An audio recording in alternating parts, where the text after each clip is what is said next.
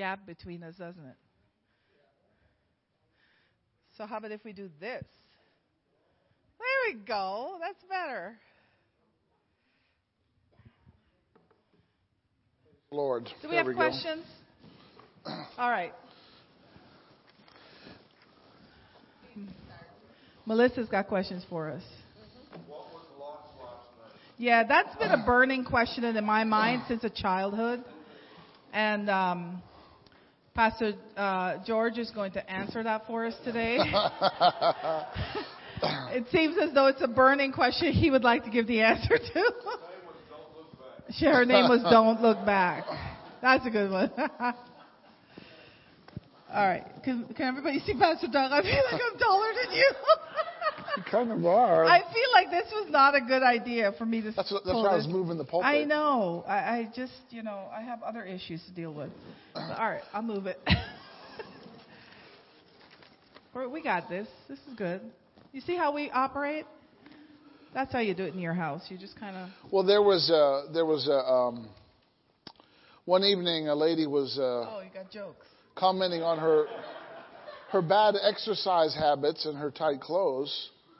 And she was criticizing herself, so her 4-year-old son said, "Oh, Mommy, you look flabulous." Not good. So then one family, they had a habit of naming the cruise control on their cars. So they were used to hearing the father proclaim, "Take it, Max," as he flipped on the cruise control during a long trip in our station wagon. Recently, I was traveling with my parents in their new car. When we hit a wide open expanse of highway, my dad leaned back and said, "I think I'll let Tom drive for a while." "Tom who?" I asked, and my mother translated for me, "Tom Cruise." It's a good name for a cruise control, right? All right. Let's see what kind of questions you have, and we have an answer for every question. Oh, this is starting it off right off the thing. Right. What's our answer for every question? We don't know. If we don't know, we don't know. That's an answer, amen? When the kids are grown and out of the house, and you realize course concepts you missed, how do you pray? How do you pray something? With? Or? How do you pray? What do you tell kids? Or what do you tell? Or what do you tell the kids? Well, I told you to ask this question, didn't I? Pastor George answered it at our table. So I could tell you his answer. But the question is, if you taught them the ways of the Lord when they were little, then you could call that word back. But if you didn't, the harvest on the seed. Yeah, but if you didn't, what do they do? Well, then they have to just, pray and have a reset. The prodigals. Ephesians chapter 1 prayer. Yeah. Yeah. Yeah. The Ephesians prayers, I call them scriptural prayers because they're written in the Bible. You can pray them for a person, for an individual, or for a group. Just put their name in. Pray that their eyes of understanding are enlightened, that they know the hope of their calling. Yeah, basically you pray for them like you would a lost person. Yeah. That's not even related to you. You pray for them from scratch, let's put it that way, because you know better. You know now what to do. And you have to believe that God's going to work. Mm-hmm. It's like the prodigal son, the father of the prodigal son, he was praying because he was expecting the return. Because he saw him from a great distance and he was able to recognize him. And that comes with expectancy. Oh. How do you help parents be a parent? Is that possible? How do you operate in the blessing generationally? There's a lot of questions. I said one question per paper. How do you break generational curses, or is it all taken care of by the blood of Jesus? Well, it's taken care of by the blood of Jesus, yes. The blessing of Jesus breaks a generational curse. Yeah, but you certainly don't want to invite it in with your behavior and words either. It's broken and it's destroyed, but so I'll tell you what the Lord shared with me today. Actually, today. It was today. Yeah, it wasn't yesterday. It was today. I was praying in tongues, and all of a sudden coming out of my mouth, I was saying that Holy Spirit, help me to basically reject or take care of any curses spoken against me that I am unaware of. And the thing about it is, when you, so this is what I saw that the Lord showed me, was, when you're born again, and I was born again young. I got filled with the Holy Spirit young. But when that happens too, you don't know everything yet, like as you're learning things, okay? So you may have accepted something spoken against you, which is a word curse, but you don't think it is. You just think it's somebody observing who you are and what you're capable of doing. But those are curses spoken against you to kind of stop you from going any further in certain places. Well, as a born again believer, I don't have the curse. I'm not living under a curse. I'm living under the blessing. However, I could handicap areas of my life by accepting someone else's words about me without realizing that's what I did. Because I thought, when somebody is older and they get born again, they, right, everything is washed away, they're brand new creature. And I thought to myself, sometimes the young kids that get born again young, there's stuff that happens after all that washing. There wasn't much wash away except this, they become born again. But in your everyday living, what do you do then? So we always have to be alert. We always have to be on guard. But for the things I didn't know about, when I didn't know about it. You know what I'm saying? This is why it's so important to be filled with the Holy Spirit with the evidence of speaking in tongues, because you could have the Holy Spirit pray through you concerning your life and things you don't know. And, I didn't grow up in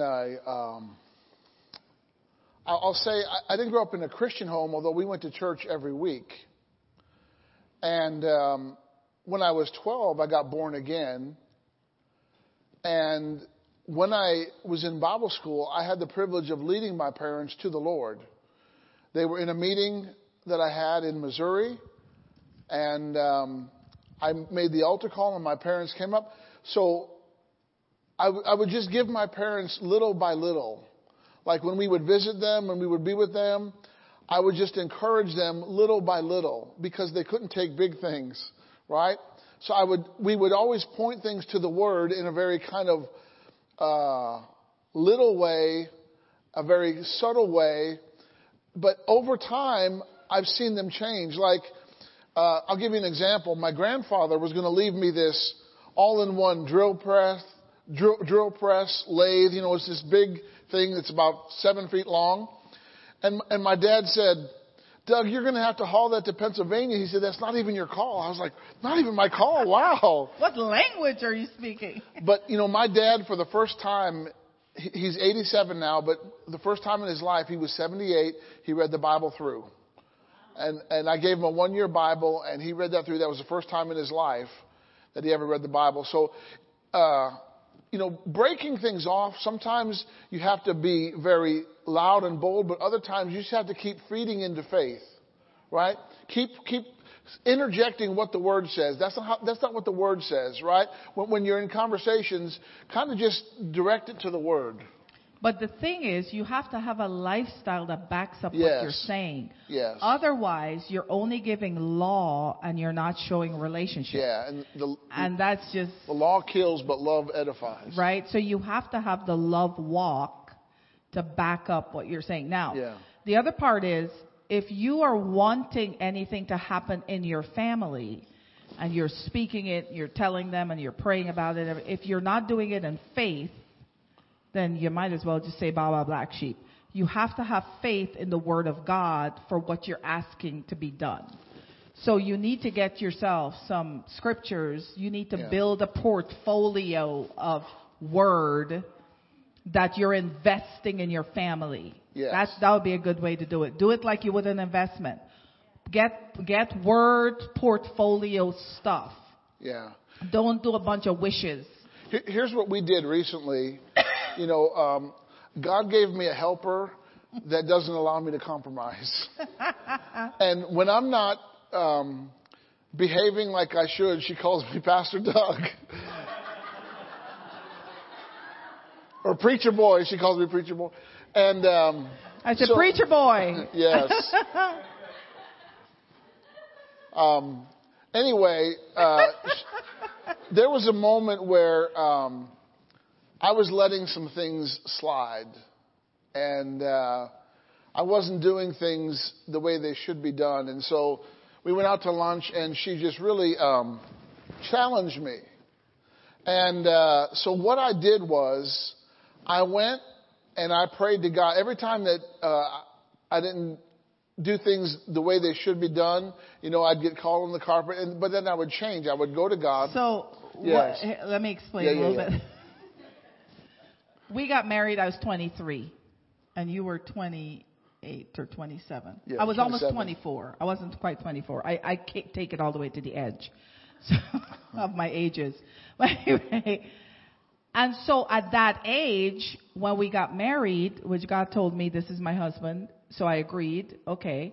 But when we got married, there was a certain level of leadership that Doug possessed that could handle me at 23.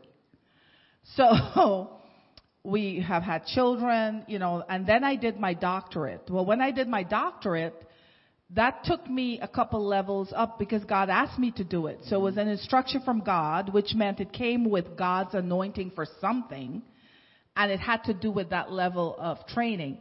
So after that, I said, you know, you're going to have to step it up as a leader because this don't work for me anymore. That's kind of the conversation we had. Yes. But we've had before that, we had 20 some years of marriage. So me speaking to Doug like that, he knew exactly what was happening. Okay, let me explain this. And that you have to decide how your relationship is and what you can handle. I don't beat around the bush when I'm speaking to my husband. I find that manipulative and deceptive. I say straight out what it is that's happening to me, what is wrong, like what I perceive to be wrong. But then I always say to him, I need you to pray and ask the Holy Spirit to give you the answer because I don't really know the answer either. But I don't want this and I don't like it. That's how I speak to my husband. Yes. If you can't speak that way to your husband, then speak how you can. But here's what you have to do. You cannot be like manipulative and beat around the bush and trying to tell him something, but you're not really telling him something. Like, what is that? You know what I'm saying? It's kind of like you're trying to get something in a deceptive way. You have to be real and true. So so we went to lunch and I was not happy. Mm-hmm. And so Pastor Doug knows when I'm not happy. And when I'm like, ugh.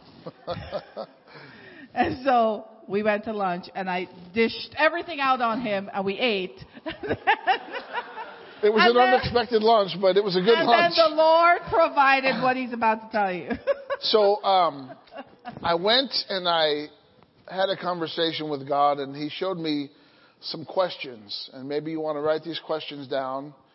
And I developed what we call the Pishka family plan.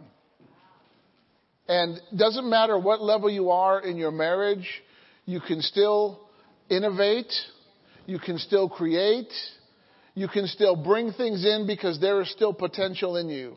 Mm-hmm. You got to listen to Wednesday's message. And God has potential for every season. So question number 1, what kind of family are the Pishkas?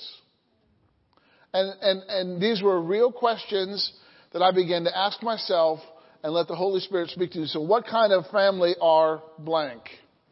All right. Number 2, what do we value as a family? And I have 15 pages of answers for this. And we actually printed a manual that we have called the Pishka Family. Because early on in our marriage, we learned that when we wrote something down, it happens. Mm-hmm. And there's something about writing something down and praying about it that God starts to move and make it happen. Mm-hmm. Early on in our marriage, we said we wanted to double our income. We didn't know how that was going to happen or how God would bring it about, but guess what? He did. Within 2 weeks, everything we wrote down happened within 2 weeks. We went on a kind of, we call it a dream retreat at the time, but I don't like the word retreat anymore. I've grown. So we went on a dream innovation trip. I don't know. And we wrote things down. We prayed about it. Then we just had fun. And those things that we wrote down, God brought place and God brought to pass in our life. So I wrote this down. Okay, what kind of family are the blank? What do we value as a family? What kind of home do we want to have? I'm not going to give you my answers. You got to come up with your own answers. All right? This is your plan. You tailor make it to you. All right? So what kind of home do we want to have? What standards do the Pishkas adhere to? And I began to list, and all this comes from the Word of God. You got to go to the Word. Mm-hmm. You got to go to God and get the answers. And then I investigated what he wrote down. Yes. So when I wrote it all out, I submitted it for approval. And we also sent a copy to our sons as well. And I kind of talked about it to my sons. Okay, what kind of standards do the Pishkas adhere to? What kind of legacy do we want to leave to the next generation? What kind of legacy? You know, we have 2 sons. And they're going to have kids. They're going to do things. So what kind of legacy are we building? What kind of marriage do we want to have? You know, you create the marriage that you want to have. And finally, what kind of citizens do we want to be? You know, we have to be citizens. So everybody have all those? What kind of family are the blank? What do we value as a family? What kind of home do we want to have? What standards do the Pishkas adhere to? What kind of legacy do we want to leave the next generation? What kind of marriage do we want to have? And what kind of citizens do we want to be? And I began to answer those questions with the Word. And hence 15 pages came out. So the reason I said, I investigated it, because I need to give my agreement to this, because we're husband and wife. She's my helper, my partner. And I am not just going to go, oh, he talked to God, so yeah, honey, yeah. No. I have to be able to give my agreement to it, because my agreement involves me agreeing with it through what the Word says, but then it activates my faith. Yes. With what he already got from God, so he has faith for it. So now I will have faith for it. And anything you agree to multiplies. Yes. So as a husband and wife, what you're agreeing to together multiplies faster than if somebody off the street would agree with you. And that's in the good or bad. That's why I tell people, you don't agree with your spouse if they're doing something wrong. Cut it. Don't agree with it. Say, I absolutely reject that, and I don't agree with you. You have to say it. Don't just be silent and be like, well, I'm not going to answer him because I don't like what he's doing. Say it. And we did take input from both Gabriel and Josiah too. Right. I asked we got them their some feedback things. as well. So the point is that you are in relationship with these people. And it's deceptive to say yes out loud and mean no inside. Yep. That's deception in your house. You've introduced manipulation and deception. If it's a no, you say it's a no and say why it's a no, so you and ask questions so you can understand what is trying to happen. Like you can understand why did Doug say it this way? What does he mean by this? It's not like, I can't believe you said that. It's like, explain this to me. What were you thinking? And then together you might actually come up with a very robust phrase that could be taken through the generations without an explanation. You understand what I'm saying? Where it's fully understood. Yeah. So this is the kind of communication you need to develop in your house. And it starts with not saying yes, but meaning no. A lot of women do this, by the way. They're not in agreement. They nod, because if I say no, he's going to get so mad. Well, let him get mad. Learn how to deal with the mad version of your person, and then let them calm down and say, you're over it now? Let's have a conversation. Yeah. You know what I'm saying? Like, okay, that's good for you. Nice, good for you. So we've been married 26 years, and God is still showing us things and teaching us things and everything. What's the next question? What should you have in place before starting a family? And everything we just said. Well, you should have a relationship with God, and you should be ready to implement the Bible into your family. I would say if you don't have children as yet, you should you should build your personal relationship so strong that you don't have doubts about each other's feelings. So like you don't doubt whether the person likes you, whether they don't like you, whether they like what you do, whether they like how you are. Because when you have children and you have become sleep deprived in the early days, and you might just like be, you might be short-tempered or something. And in those times, you just need to know, like, they don't not like me. They're just tired. Yeah. So to get to what I'm saying, you both have to have security about who you are. You can't have this low self-esteem, I need you to validate me nonsense. You need to get in the Word and be validated as who you are in Christ and set that up. That right there will set you up for everything. Marriage doesn't make you whole because you don't enter into a marriage half a person. Right. We don't want half the person in marriage. Jesus makes you whole, right? So, you really need to, like when we had Gabriel, oh my gosh. Yeah, we didn't have kids for 5 years. It was horrible when we had Gabriel. Sorry, Gabes. Because it threw us for a loop. Because we had no idea what we're about to get into. Yeah, when we got married, our pastor said, "Oh, you guys are in the Bible. Yeah, you're good. You're good. You don't need any counseling or whatever." Okay. But what happened was, I don't think counseling would have mattered then. Yeah. We were fine. What happened when we had Gabriel? I was 3 months pregnant when we came here. Yeah. So when we had Gabriel, we were already pastoring the church, and then 6 months later, Doug was working a full-time job. We were living in Ephrata. Yeah. And so we would commute to church. Mm-hmm. But the other side of it was the people in the church, they hated me. Mm-hmm. And so they would speak evil against me, and they would look for everything, and it was just a mess. I was just like, oh my God. And then I was just sleep deprived, and it was crazy.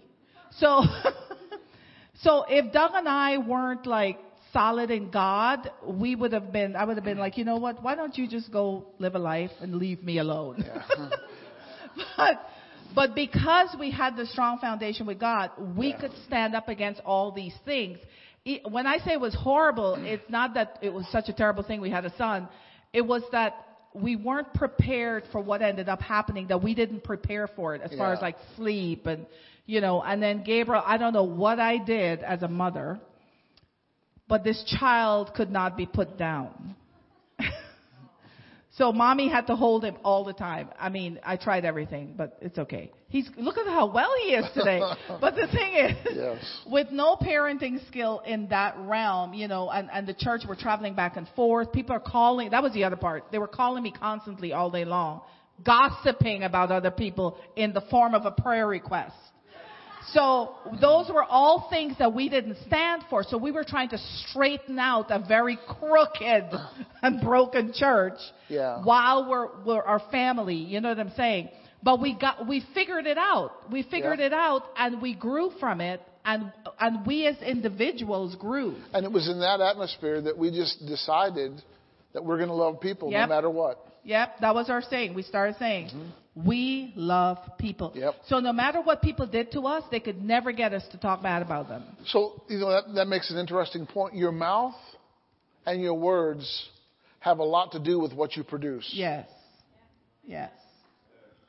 So our house, we have rules for what we say. Yeah.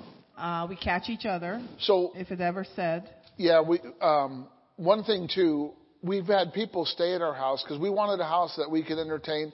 We've had family members and friends actually live with us, and everyone that lived with us had to go to church.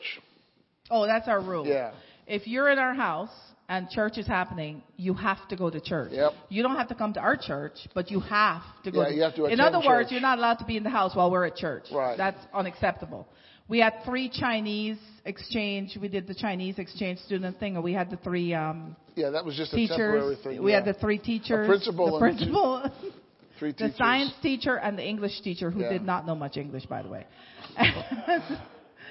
So the rule was for this whole process was that they would do whatever the family did. You know, that's the whole point that the kids come. So if you went to church on a Sunday, the kids were coming to church on Sunday. Well, these teachers decided, no, we're not going to church with you. I said, well, then you can't stay in the house while we're at church. We had this big argument without knowing much English. I was carrying on. Yeah. And so the principal was looking at me like, I'm sure he's never been spoken to like that before, but I didn't care. You're in my house. Like, that's my rules. Mm-hmm.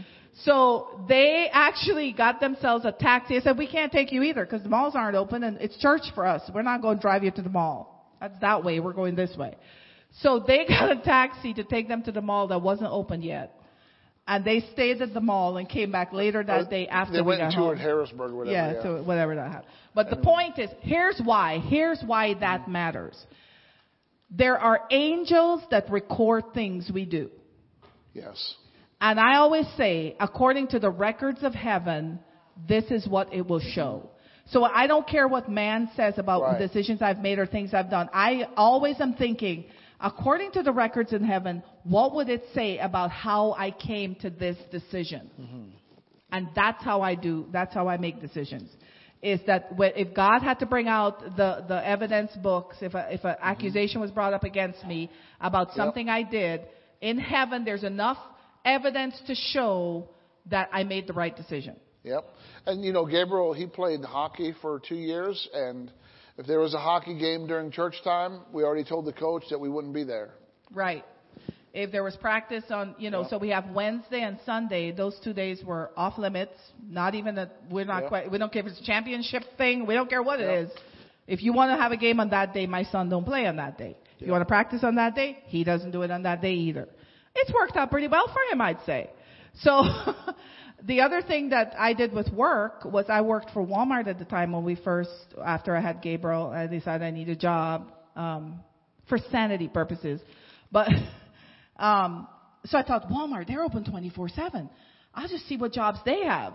Mind you, I have a master's in business, but I'm going to go work at Walmart because it's a 24/7 business. So I ended up being assistant manager. Well, when I first started working, I said to my boss, the manager, I said, I would not be able to work on Wednesday nights because we have church and Sunday mornings. And he looked at me and laughed and he said, we don't do that here. I said, well, you will. Either I ask you or I go to the guy who you would ask, like, tell me. Yeah. But that's not an option. And he said, nobody in the whole Walmart would ever, that they don't cater to that. I said, but they'll cater to me. So either you ask or I ask. You let me know. Either one will work for me. So he said, I'll ask. So he asked. I went to work the next time. He goes, you have your request has been granted. Sounds good to me. So I worked for a company that worked 24/7. Now they don't, but back then they did.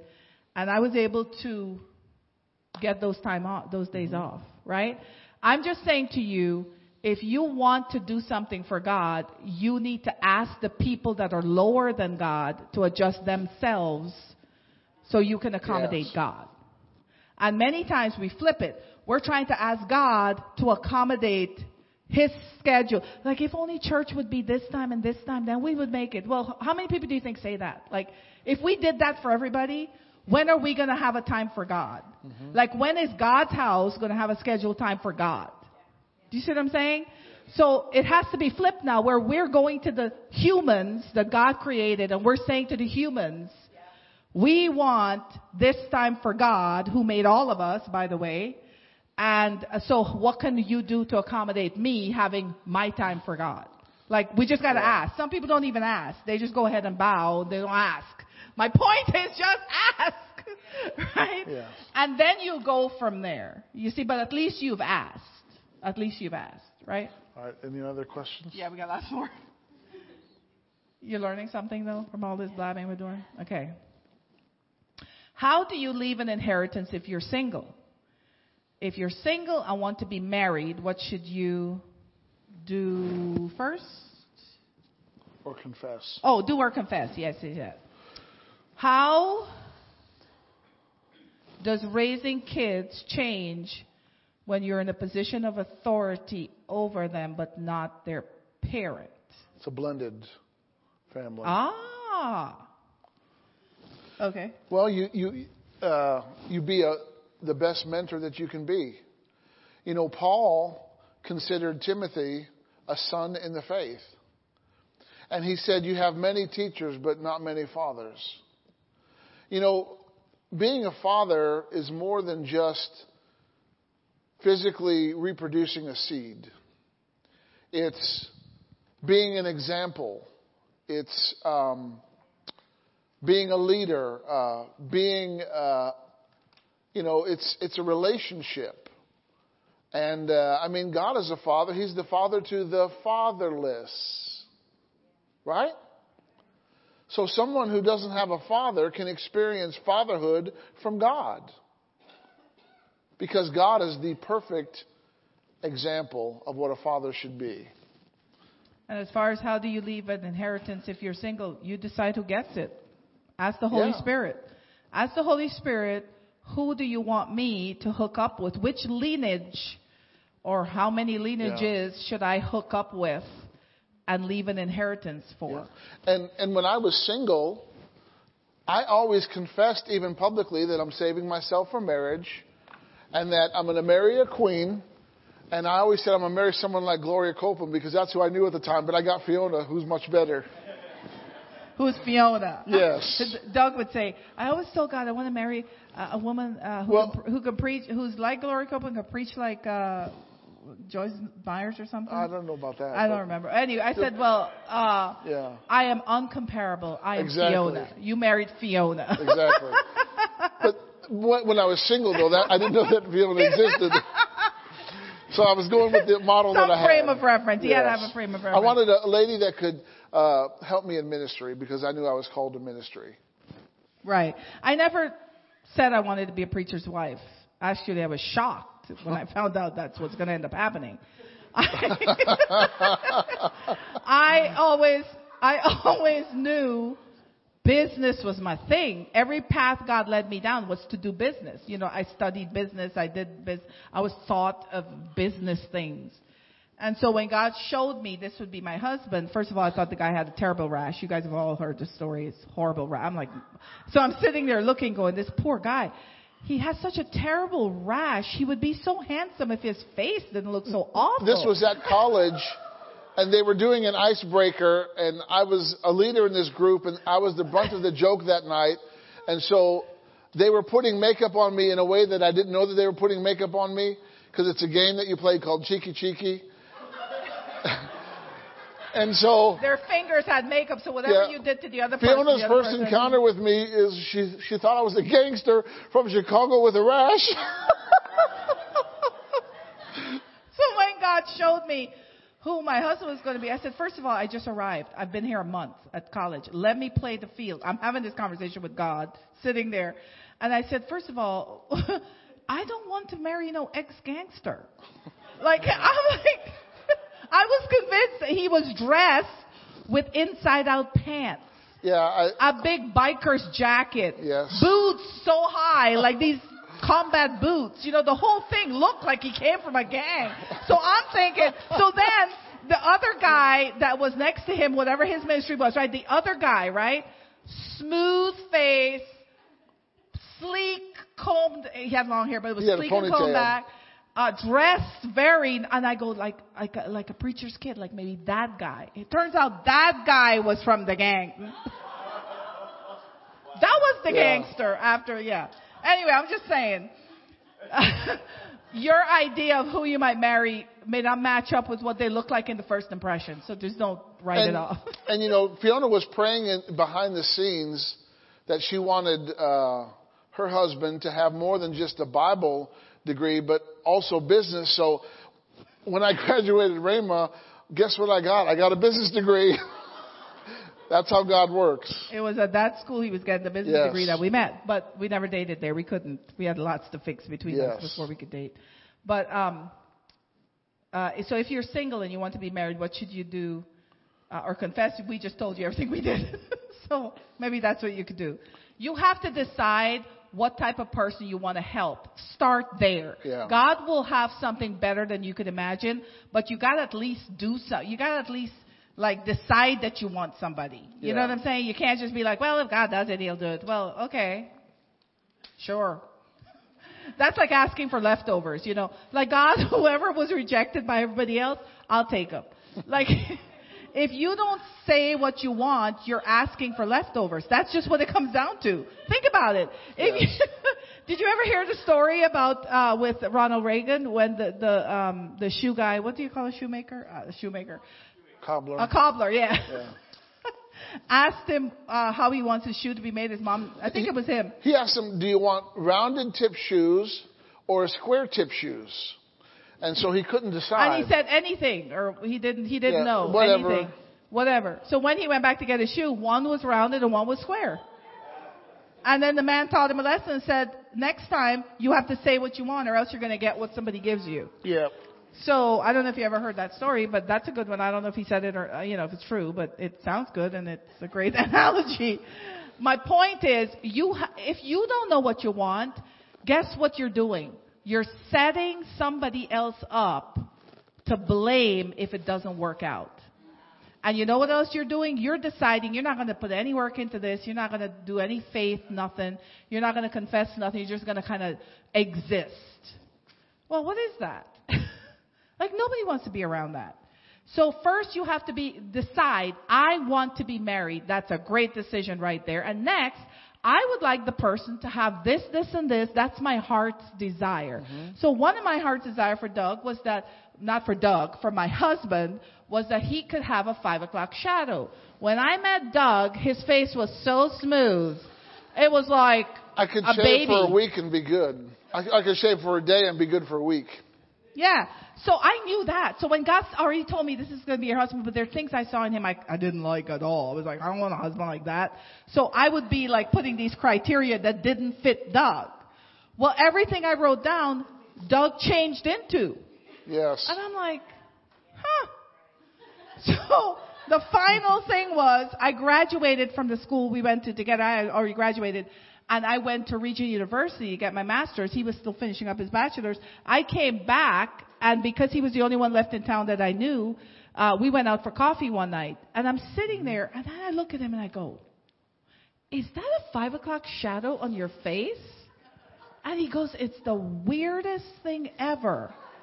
About 2 weeks ago, I woke up and I shaved, and all of a sudden, I have to shave every day. I have never done that in my whole life. He said, I've been praying for years that I would be able to do that. But all of a sudden, 2 weeks ago, I went, no way. I'm thinking to myself, there is no way. I mean, I don't like grow a big, thick beard, but... But the 5 o'clock shadow, yeah. That's good for Never me. underestimate the power of a praying woman. But listen. She can pray hair on your face. That's a powerful woman. My point is, God needed us to be married. Yes. So God was willing. He'll take, I equate it to this. You know when you go get a brand new car? I don't know if you know or you don't know, but anyway, when you get a brand new car, like you could pick the model, right? But then they always say like, what features do you want? Mm-hmm. Like do you want the leather seat? Do you want the cloth seat? I kind of equate it that way. You know, God will show you who you're supposed to marry. That's good. But then you got to start adding features. Just say, God, I want a person that has this, this, and this. Mm-hmm. Well, watch what God could do. And here's another test. If you see them changing, it's a nice little clue that they can hear God. Yes. And follow God's instructions. And you go, you don't want to marry somebody that disobeys God. Mm-hmm. That's a rebellious person. So for this person who's like, what should you confess? Somebody who listens to God and answers him right away. That's Mr. Right right there. That's Mr. Right. Okay. Hope we answered that. What else? Go ahead. How does co-parenting work for divorced couple with kids or people dating with kids? Are dating apps a good way to meet people? Well, sure, why not? How does raising a family work? Work when you travel? If you travel a lot for work, military, all that. And daily devotions as a family important, or do individual devotions? Okay. Well, there's a lot of questions. This is 4 questions. Okay. How does cooperating work with divorced people? Well, like anything, communication. Yes. Like if there's a rebellion in you, you'll never be able to cooperate with anybody, including yourself. So you communicate, you talk about things, and you come to a common agreement. So if you're not getting the gist of what I'm saying yet, everything comes down to you knowing what you want. Yeah.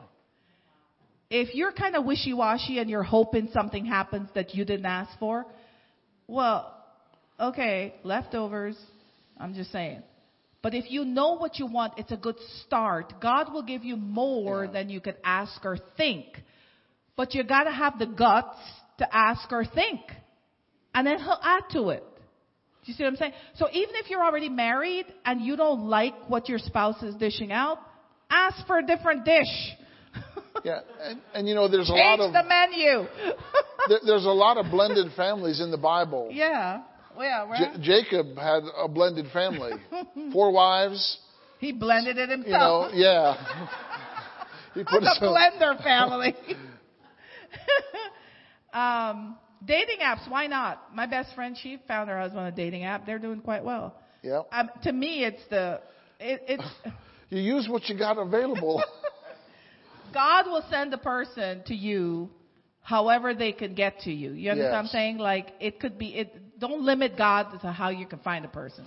You know, I saw this in my sister, and she was a registered nurse, living at home, making good money, and she was called to the mission field. So God called her to do a YWAM in the Philippines. So she was leaving everything, and she was going to be in the Philippines for 6 months. So she went. When she got to the Philippines, the person that was supposed to pick her up didn't show up.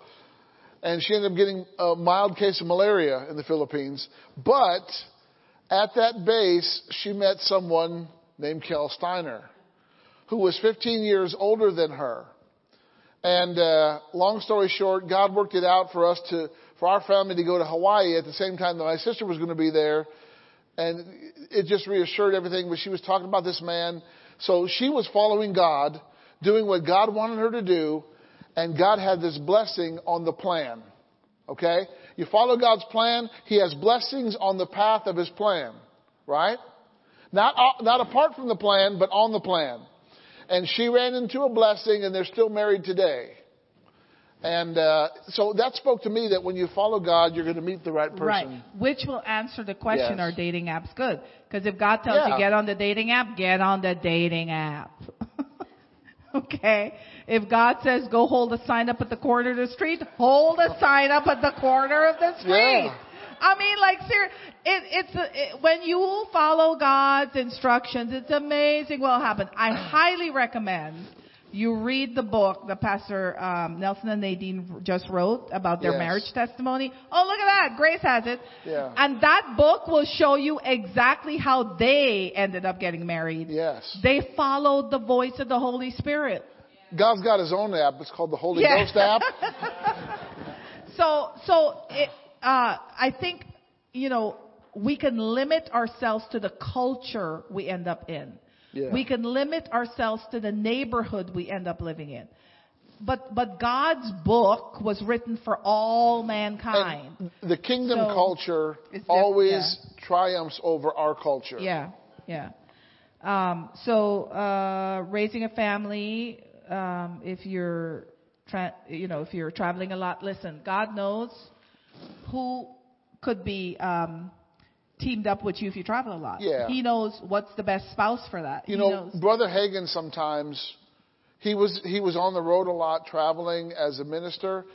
Sometimes he would drive all night just to come back home, to have a meal with his family, to connect, so they go back. You do what you got to do, even in that situation. So But if you again, travel a lot, if you can't come up with a plan. if you can't verbally communicate, it's difficult to travel and have connection because you're not verbally you can't be in front of each other. Some people, like some marriages, they have body language communication. So I'm happy with you, so I'll hug you. I'm mad. Like, you know what I'm saying? Their way of communicating is body language driven. If that's your marriage, you should switch it up and use words. Mm-hmm.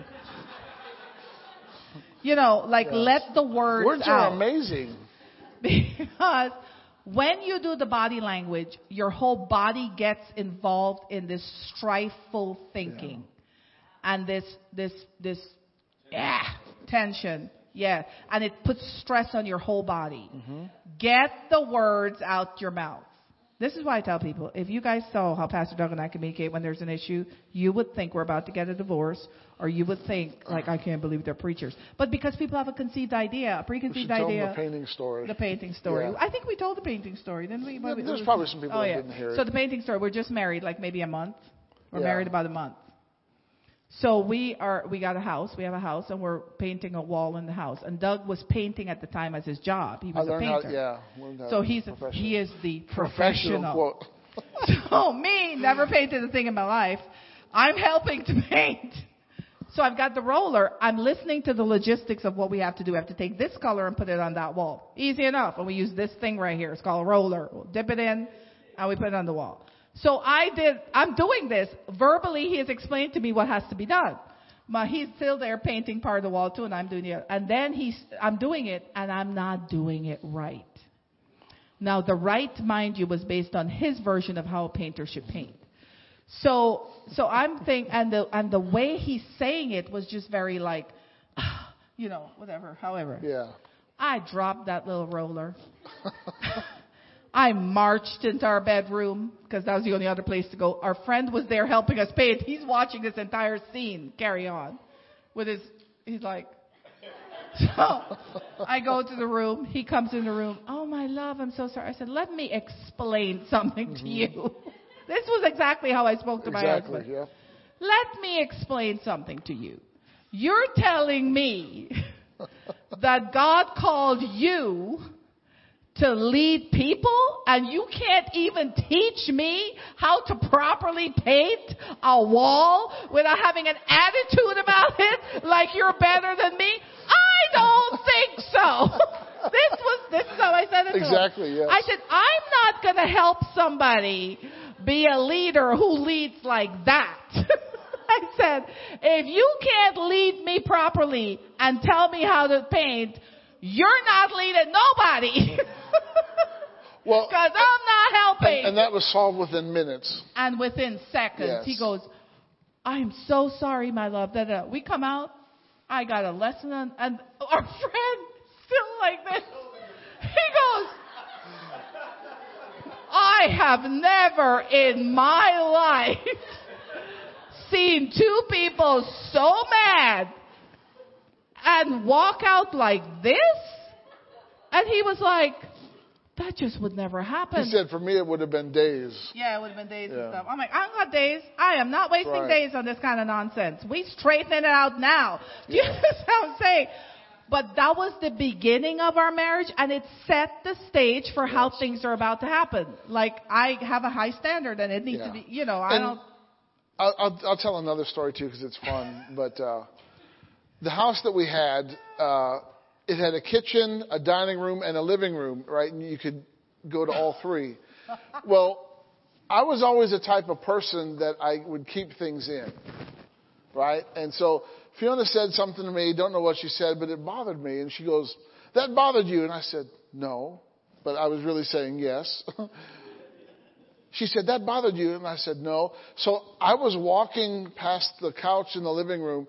She jumped on the couch, got me in a headlock, and we fell to the ground. I was laughing so hard. And I said, yes, that bothered me. But that was necessary to open me up. So sometimes you got to do what you got to do. But from that day on, I said to him, Yes. don't you ever feel something about something and hold it in. Yes. And I have to go to this drastic measure to get it out of you again. That's not what I want to be married to. I set the precedent pretty early to what I expect in marriage, how I expect to be treated. Let's put it that way, how I expect to be treated. Because I was like, I honestly, besides sex, there's no other reason for me to be married, frankly, from what I'm looking at. So we got to figure this out because I can get out real fast. Like, this was my thinking. There's a lot more reasons to be married besides that. But in my head, at about a month into marriage, I was making these things known. But the thing about it, what that did for us, though, is I didn't pretend and go like, oh, well, someday he'll change, and go to prayer, Lord, please change my husband. Oh, he just hurt my feelings so bad. No. I said what I wanted, how I wanted, and I would pray. Yes. I would say this. I told the women this. Like, we didn't have cell phones back then. So, like, if Doug would say something to me, and it would bug me, it would, like, hurt my feelings or something, and we would go to work, I would never say anything to him, and on the way to work, I would say, Lord, what Doug just said to me really bothers me. So either something in me has to change or something in him. So whichever one it is, I ask you to change it. So it might just be I'm too touchy or something. Mm-hmm. And if that's the case, then please change it in me. If it's something that he should not do and he needs to change it in him. Do you know the ones where he should not do it? I'd come home from work. We'd go work all day long. Mm-hmm. He'd be standing at the door waiting, apologizing. Mm-hmm. For the exact phrase of an entire conversation that bothered me. Mm-hmm. And then we fix it and we move on. Do you see? So you have to involve God in the communication of your marriage. When I would say these things that I said to Doug, it was never in a mode of I'm better than you, how dare you. It was in a mode of my standards are being violated, and I won't put up with that. You understand what I'm saying? That there's a difference. Yes, sir. May we have a video reenactment of that event? Maybe we'll do a skit of it sometime.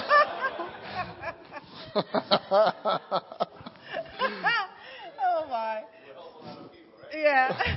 So this question, I think that Pastor John George should answer because he's the one that brought it up. So I'll read it, and then he could answer it maybe. It says, practically, what does it mean to honor your father and mother, yet still get away from the funky, evil nonsense?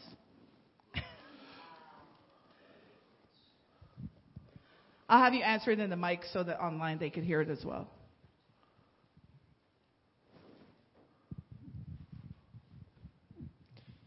My dad left when I was 4.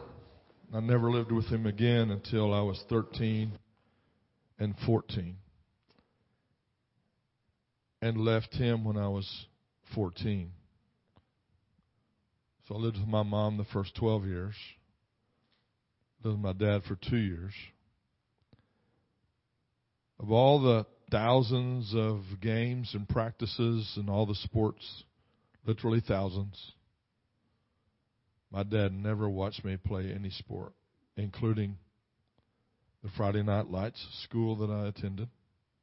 I played football for the Friday Night Lights school they made the movie, the book about. My state championship in high school football was on television. They never watched.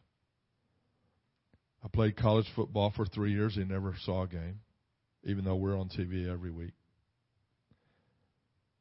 So I was bitter. I was bitter at my mom because I was the last one she had. My dad left, my brother left, and my dog died, and now all she has is me, and she hits me over the head with a skillet.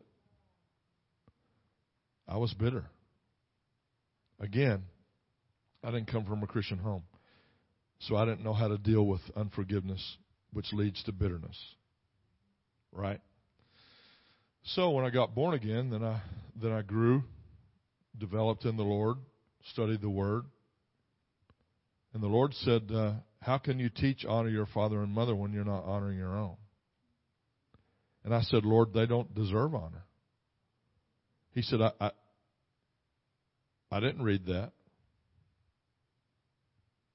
There's no footnote that says honor your father and mother.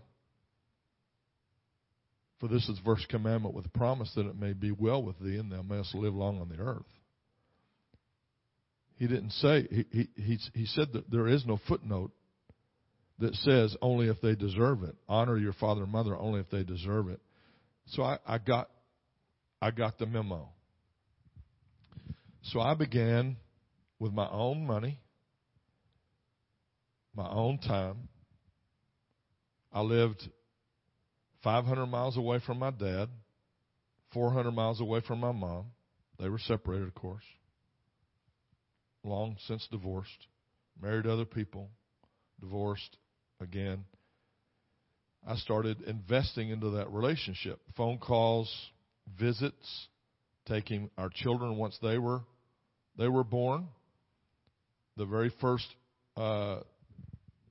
Christmas I had as a married man, I took my wife to my dad's, again, 500 miles away, on our nickel, which we couldn't really afford it at the time, but we found a way and started investing in that relationship, and that continued on. My dad never, ever hugged me, never told me he loved me until I was in my 40s, when I would press in and do that to him. In other words, my dad, can you stand up, Pastor? You go visit my dad. He hasn't seen me in 9 months, 12 months, maybe a year. And I'd go greet my dad, and I would go to hug him, and he'd stick out his hand like that. So I would grab his hand. He just wants to shake hands like this, as a distance. So by then, I was bigger than him. I would pull him in and grab him and say, Dad, I love you. Well, okay. Thank you. But after years of that, he starts saying, I love you back. You have to be bigger than your hurt. You have to be bigger than your past. You have to be bigger than the abuse. You have to be bigger than the bitterness. We're commanded to do that. It's not a suggestion. It's one of the 10 commandments, not 10 suggestions. Amen? So when your children see that,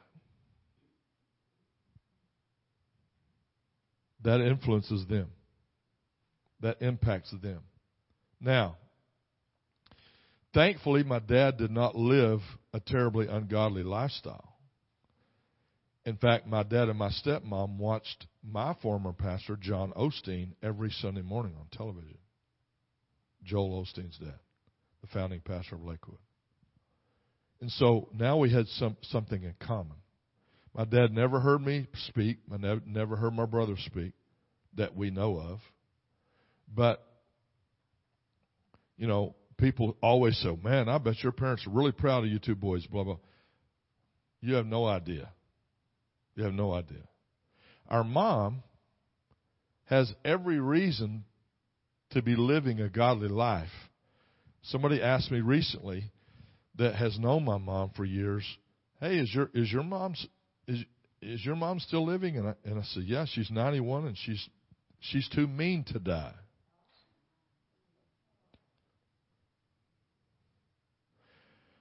My brother and I have taken care of her for the last 40 years, and we've had her in every denominational seniors home in the whole Tulsa area. We've been through the Baptist, the Methodist, the Church of Christ, the Nazarene, the Disciples of Christ, the Catholic. We've run out of denominational homes because she keeps getting kicked out. The reason she hasn't died, in our opinion, very unhealthy drugs, alcohol, cigarettes, is because God is long-suffering for her to repent.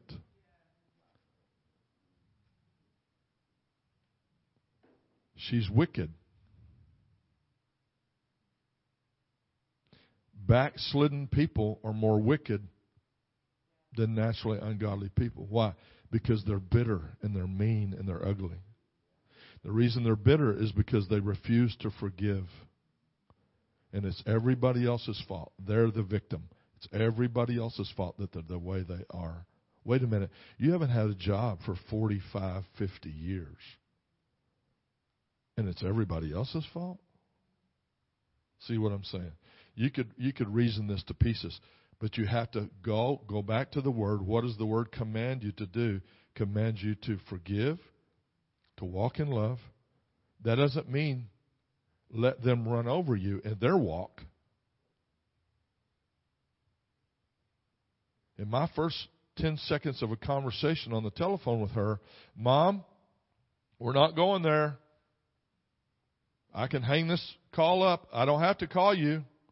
We're not going there. We're not going to have this conversation, because it's always about how unfair everybody else is. It's always about how life is treating her badly, or how about the family is this and the family is that and the family is this. And see, nobody wants to talk to her anymore because she's that way. But I'll talk to her, and it doesn't eat me up. But you have to have standards. You have to have rules. The same thing applies with your blended family. If you're married and you inherit what we call stepchildren, you still have to have house rules, and it doesn't matter who they are. You can't let them rule your house. You rule your house. That's the answer to another question. But see, I grew up in that. So you have to have house rules, and these are the standards, and these are the issues. My daughter has one of those issues as well. And they ended up having this young man have to move out of their home because they're not going to tolerate that spirit in their house. Right? So, bottom line, to answer to a lot of those questions is, we're not God's last resort. We're not that person's last resort. So we need to, you said it earlier, both of you said it earlier, trust the Word.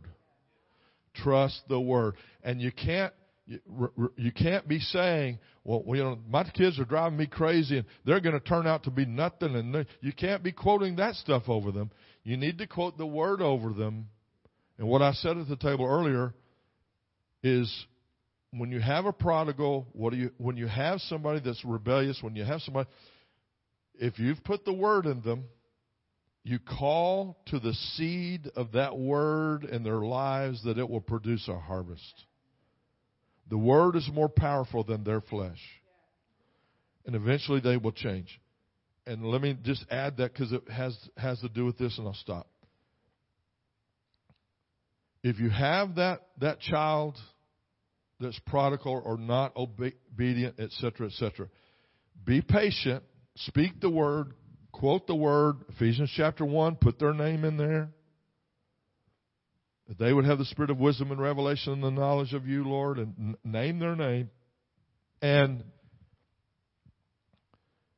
confess the Word. Thank God that the Word is true. Don't worry. Don't fret. And the best way not to worry or fret, because that's fear, the best way not to do that is to believe the Word. But this is something that happens to all of us, whether we have blended families or not. You know, when they turn about 13 or 14 and they know everything and you now know nothing? Right? That's going to flip. When they get in their 20-somethings, sometimes 30-somethings, they're going to call you and ask you, what about this? Here's an example.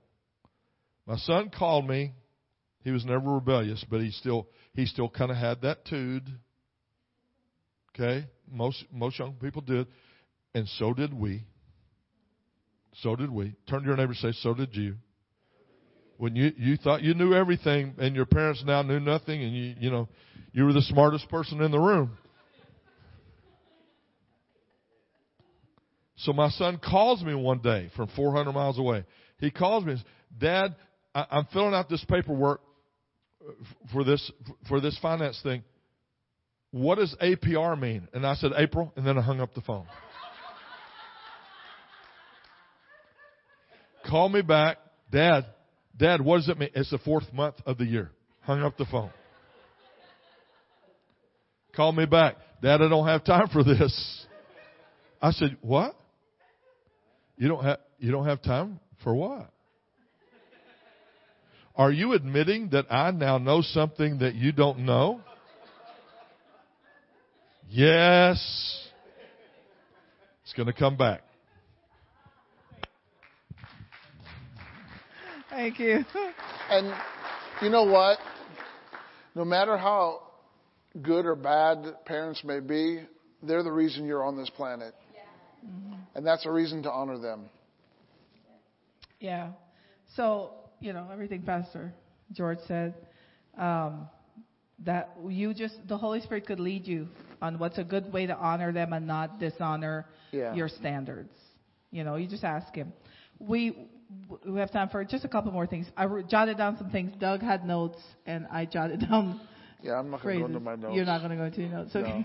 But Doug said the first thing, he gave you guys the plan that he developed for our family. To have the first thing, the first recommendation. This is a recommendation of a guide of how you can kind of set your house up. Yeah. The Holy Spirit has to be the one that directs you specifically for your house, because he knows the people that are living there. But the one thing is have a plan. And then one of the things that I jotted down here is examine your daily activities to see how much, right, time, touch, giving of gifts, words of affirmation, acts of service are being shared with each other. Now, this is what we know, the love languages, right? So this is what we know as psychology has brought it out, a Christian author brought it up, these 5 love languages.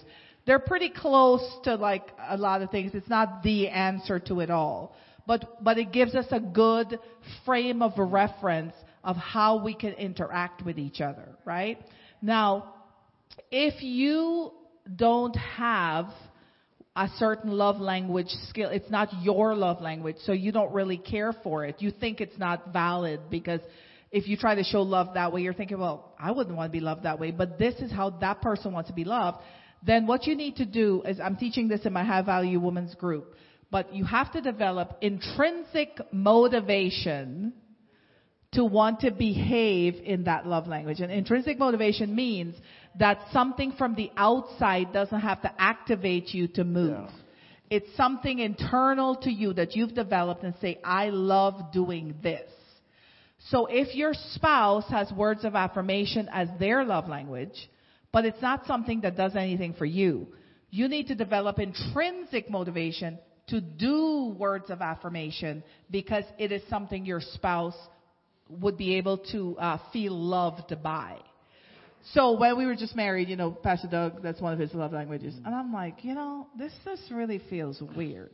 I don't want to be going over to some grown man and telling him, good job, honey. But I feel like that's demeaning and like, just like, really like, oh, honey. You did. So Pastor Doug enlightened me to something that I've done, which thank God I didn't realize. That was words of affirmation for him, which was more valuable than me just going over, because he felt the same way. Thank God, good job, good job. I'm like, that's like a dog, know. But share what you thought was. Well, okay, if you're motivated by words of affirmation, it's words of encouragement.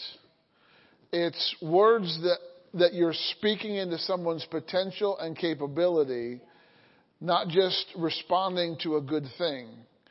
It's what Jesus did to Gideon. He called him a mighty man of valor. That's an affirmation. And it brought something out of Gideon that was on the inside. And that's really what affirmation is all about. So I guess the times when I would tell Pastor Doug, yeah, this is unacceptable to me. There's more there. Fiona is motivated by time and touch. So I've been a masseuse for 26 years. But I only have one client. Yeah. So we don't like to share our love languages with everybody, but you know it now. Yeah. So here's what I want to point out to you. If your spouse's love language is gifts, I feel like these are the people that get gypped the most. Because they only get a gift at like occasions. We have a son that's motivated by gifts. Yeah, we have a son that's motivated by gifts. He makes us aware of it all the time. Without telling us that's his love language. He just like asks. Gifts and service. Yeah, gifts and service, yes. Yeah. Buy me something and do something for me. Yeah. Mm-hmm. So, all of intrinsic motivation. Well, so some are more motivated. But the thing is, those whose love language are gifts, and if they're in your house, you need to figure out a way to give gifts to them regularly, daily even. But it's a gift to them because nobody else gets it. They're the only one that's getting that. That will be a gift. You understand what I'm saying? Yeah. Preferably wrapped up something a puzzle they have to unwrap is Yeah. just the dream of a gift-motivated love language person. So I'm just saying, you have to cater Yeah. in love to the people in your house. You know, talk about what works for you, develop a plan, and put it into practice. All right.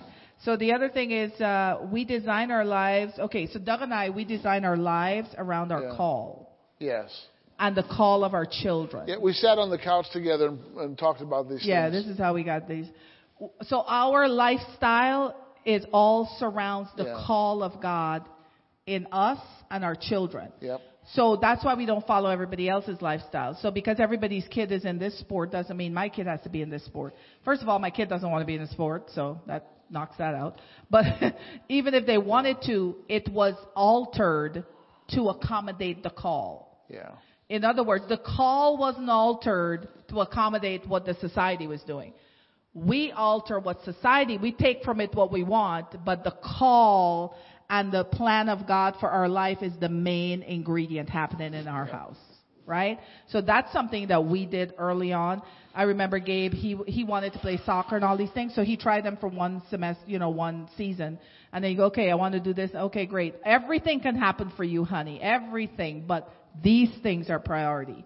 So if there's a clash, guess who gets knocked away? It Yeah. ain't. And it's a pretty fluid atmosphere in our Yeah, home. we don't sit down and tell you bedtime stories and tell you have to read so many chapters a day. I mean, we didn't even really give our kids bedtimes, to be honest with you. Yeah, they didn't really have a bedtime. They just needed to go to sleep because we're tired. Let's all go to bed. So what we did, but here's what we did. So when Gabe got into high school, he was doing online school the whole time. But then in Until high school, yeah. high school, he wanted to go to high school to physically be in school. Well, after the first year of high school, he goes, this is a waste of my time. I'm coming back home. But then the subjects got a little more difficult online, so he went back to high school. So anyway, but what he found out was if he stayed up until 1 a.m., getting up in the morning to go to school was quite difficult and he was tired. So he self-adjusted. He figured out the time he need to go to bed so that when he wakes up, he's rested. We let him figure that out. Yeah. So at some point, your kids do need to be told to go to bed, but at some point, they got to figure out how their bodies work. So you got to know what that timing is. If it's too strict, who wants to live in an atmosphere like that? Like, it's not a prison. I don't know. You don't want to create an atmosphere at home where the kids can't wait to get out. That's just terrible. So I'm just saying. They're in rules all day at school. Then they come home. They have more rules. Like, when do you get a break? And this is why kids just snap, And they try to find some place they can snap at. But I'm just saying. If you did it, just repent. All right, let's... and move on. Okay. All right. The other thing is, if you're, what else? We talk about toxic things in a marriage. Oh, Joshua said, for me and my house, we will serve the Lord. Yeah. The bottom line, here's what we want to do at the church. We discussed this with you before. We want this church to produce the strongest family relationships ever seen in this community. Yes. We're saying out loud. So you can participate in that. You could develop this in your own homes, so we multiply it. Because one of the biggest issues, we have Bible Adventure, here at the church and things like that, and we see kids are getting, 9 children got saved last week, this week here. 9 children received Jesus. And some of the kids we've had coming from the school right here, they never heard the name Jesus. Yeah. They never heard Jesus before, ever. They don't even know who? Jesus? What? So what I'm saying is, we're in a community of 7,000 people. So I don't know how many homes that represents, but it's less than 7,000. So that's my math teacher's grade right there. What I'm saying is, as a church, if we work on our own homes, whether you're single or you're married, we can become the producers. We can help people. We can help our neighbor sort out their mess. We will know how to pray for the next door people that keep fighting all the time. We would know what to say. We would know how to take authority over the atmosphere of our streets. You understand what I'm saying? Yeah. Because you are obedient to God inside your own house. And we've all made the decision that our homes are going to be the strongest Christian homes in our community. And it starts with priority. So you can let your light shine before men so that they see your good works and glorify God. Right. So we just want you to set the priority of the house of God and the calling of God in your house. It doesn't matter if your children have left the home. You call on a reset. Yeah, start where you're at. Start where you are. Ask God for a reset.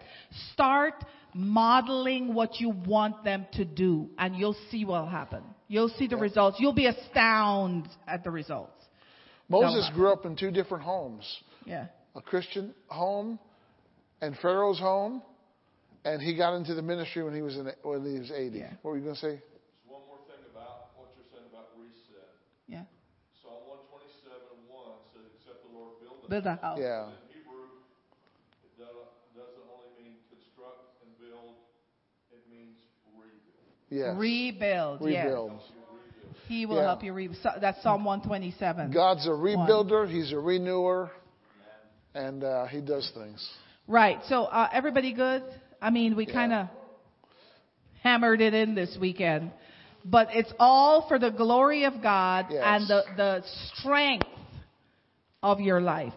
You cannot operate in any relationship if you operate in fear. Yep.